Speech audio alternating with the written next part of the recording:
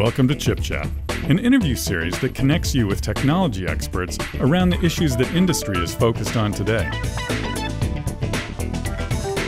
And now your host, Allison Klein.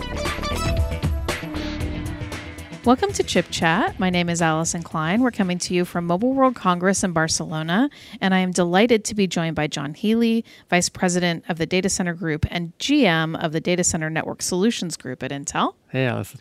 So, John, you've got a new title since we last talked. Congratulations. Thank you.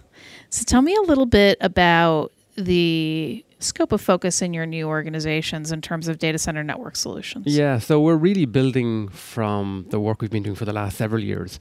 The renewed focus, or maybe the refined focus, is in how we can best enable our partner base and our customer base to realize the deployments of NFV, to bring them through this phase we've been through of POCs and trials and early deployments, and now really start to accelerate the market.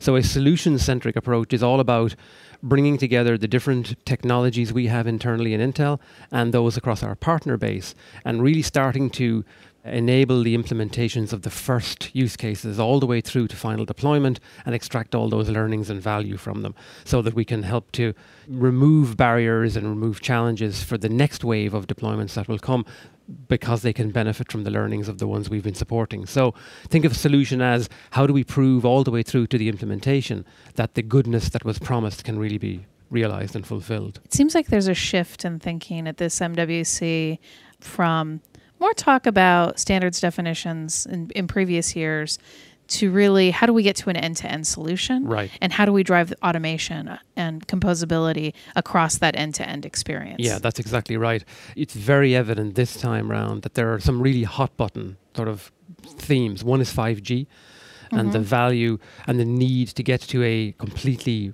revolutionized network. And then the second is, what does end-to-end really mean then? Because in the end of the day, the whole transformation of an infrastructure and the network specifically was about getting to a new state that allows for experiences, new services, new ways of interacting that have much higher value, that are much more tuned and more capable of being defined around the demographic or the customer base or application type that they're supporting. Now, all of that's been the end state desired for some time, but in previous MWCs, we really looked at the various technology evolutions and what was happening with the technology, how was it standardizing, what was the next phase. And I was commenting to somebody earlier today that that's still there, but it's more kind of embedded now. Now we're starting to see, well, what does it actually enable? Right. Connected cars, connected cities, you know, the kinds of experiences that can be enabled, like augmented reality and virtual reality. What does machine learning and artificial intelligence mean to you? And you can start to see that now. Now, behind that is still the evolution of the network, the changes in the technology, the need for standardization and composability of different resource types, stuff we've talked about before. That's all continuing, but we're starting to see what end-to-end looks like when you connect device through the edge of the network, back through to the data center and into the cloud. So let's talk about 5G. You know, obviously, if there is one uber buzzword at MWC, it's 5G. Yeah. A lot of folks talk about 5G in terms of the endpoint experiences. So you mentioned some of them: automated driving, broader sensor networks, enhanced engagement with individuals. So bringing new experiences to the end device for an actual user to experience. Right. When you look at that,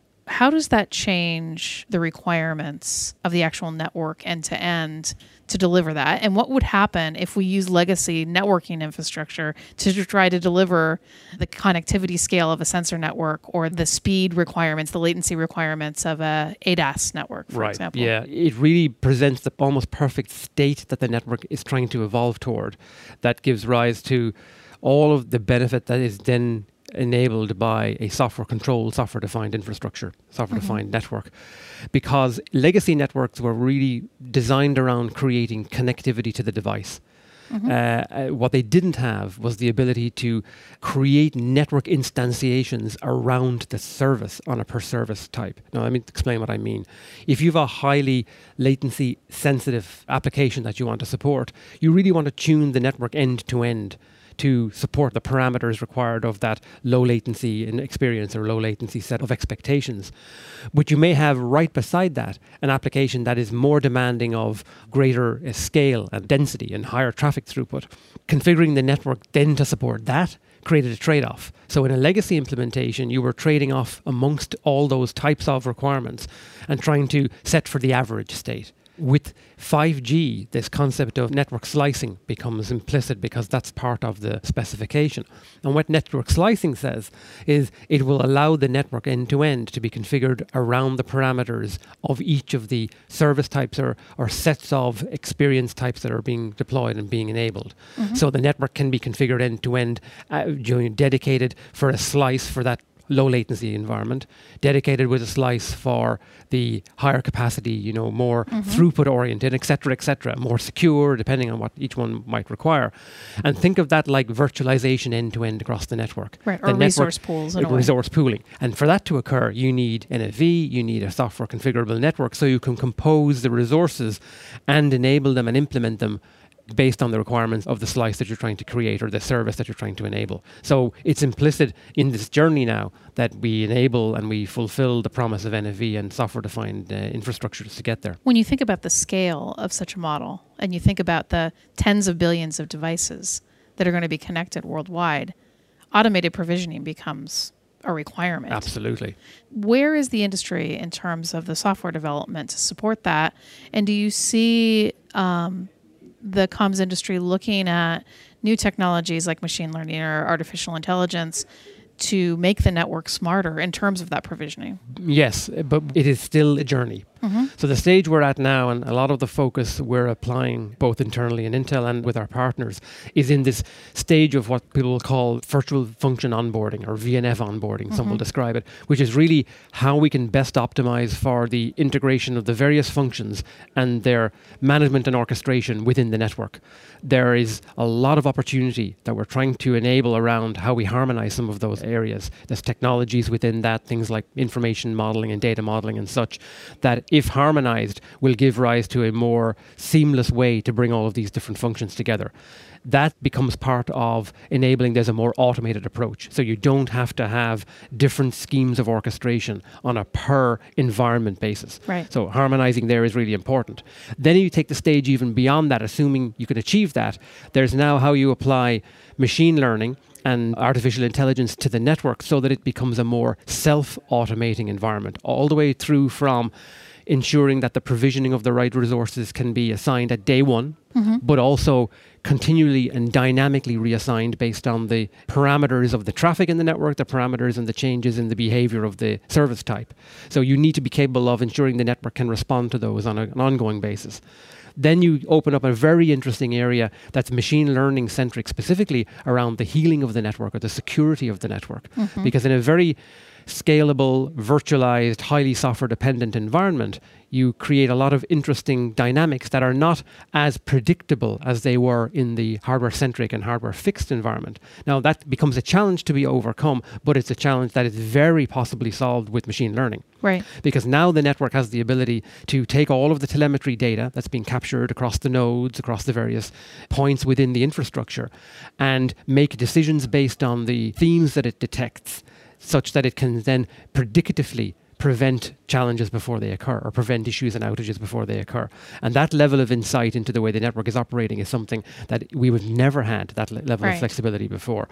Now you consider how you marry that to all of these new use cases that we see here at MWC, very 5G oriented use cases, and you have the ability to have an infrastructure that is truly self-automating in how it can respond to how the service is being experienced, but how it's also making adjustments ahead of time so that your experience of those services is never compromised because the infrastructure is behaving in advance of any issue that could occur. Are there any specific standards organizations or open source initiatives that are critical here? Yeah, well, really it is a combination of the work that's occurring with partners, and we're very involved in a lot of those activities. In fact, some of these are about bringing together the VNF, the ISVs, the independent software vendor communities with their functions and doing onboarding work. We have some work going on here with VMware in a hackathon, bringing together VNF vendors, showing what it looks like to bring them together and onboard them, as I described earlier, into an orchestration scheme.